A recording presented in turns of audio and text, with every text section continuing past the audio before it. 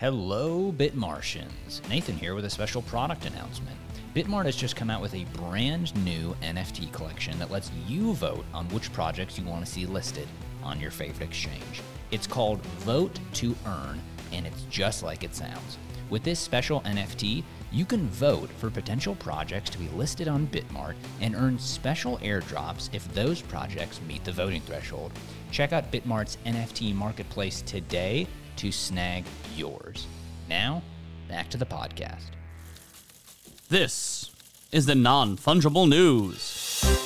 We start off today with the story from CoinDesk. Multi-chain NFT marketplace MyNFT have announced that they will have a first ever NFT physical vending machine at this year's NFT London event, scheduled for November 2nd through the 4th. The NFT platform hopes to provide an easy and accessible way for people who want to start buying and trading digital assets without needing a deep knowledge of the Web3 industry. The vending machine will allow users to purchase an NFT without owning a digital wallet. Users who want to purchase the NFT through MyNFT's vending machine will need to select one of the envelopes on display and then key in the code provided. After paying, they'll be able to scan the QR code in the envelope, which will come with an invitation to set up a MyNFT account, complete with an NFT wallet, where they'll receive their NFT.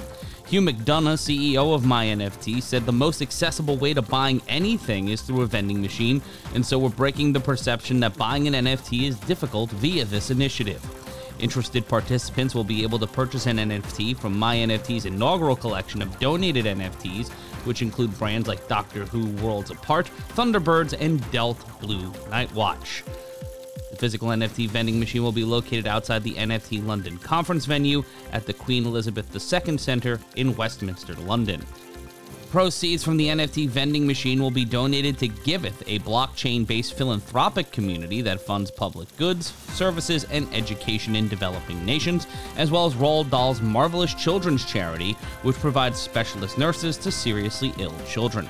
In February, Cointelegraph reported that Solana-based NFT marketplace Neon unveiled a 24/7 vending machine in New York's financial district that accepted both credit and debit card payments. However, a week after its launch, users reported that neither the NFT vending machine nor the NFTs worked as promised. Hopefully this time, they'll work.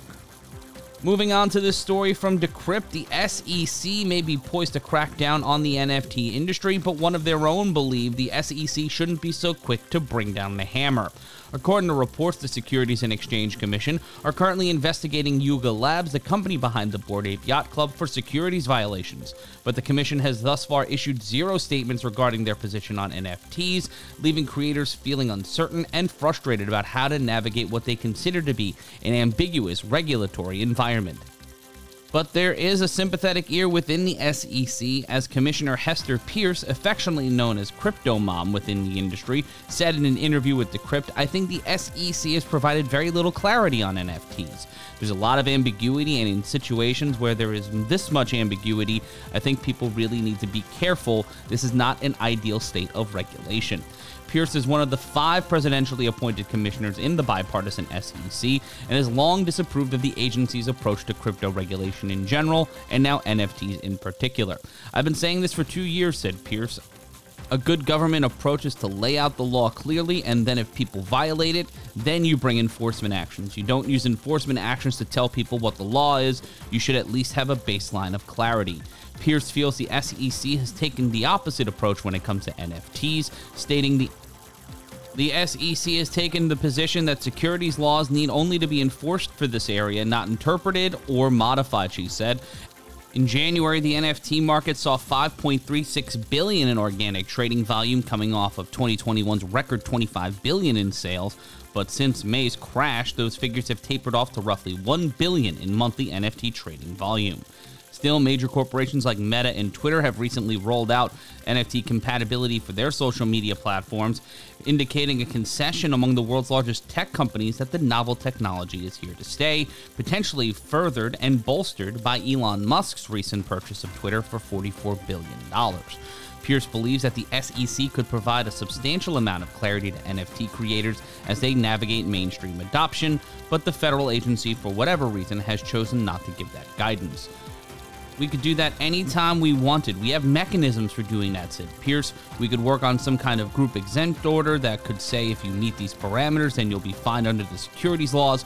We could set out parameters within which people can operate. We could draft some kind of class no action letter, which says if you do these things, we're not likely to recommend an enforcement action against you, Pierce said.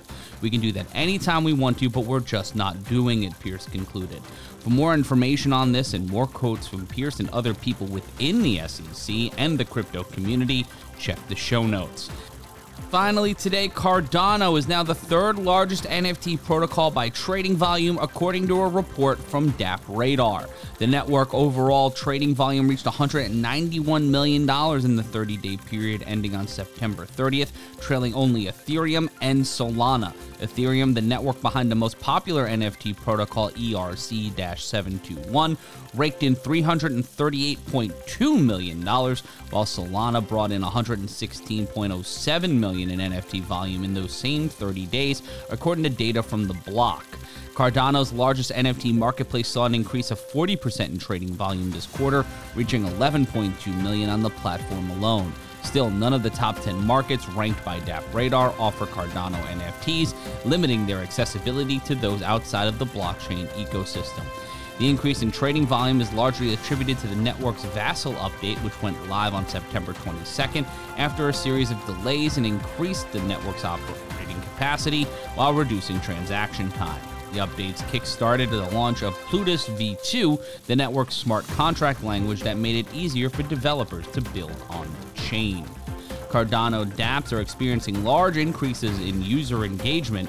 Decentralized exchange MintSwap saw a gain of 21% in unique active wallets in the last 30 days, and JPEG stores rose 17%, according to the DappRadar report.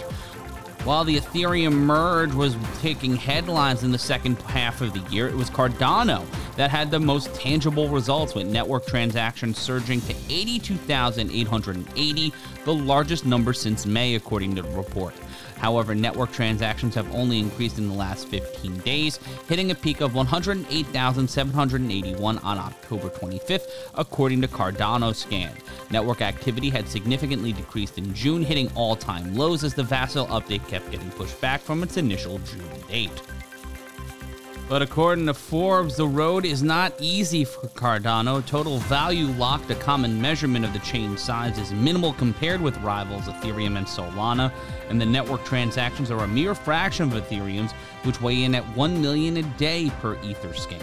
While Cardano is the preferred choice for large projects because of its scalability, interoperability, and sustainability, according to a blog post by DappRadar, its 66 million TVLs is minimal when you compare it to Ethereum's 31.4 billion and Solana's $955.5 million.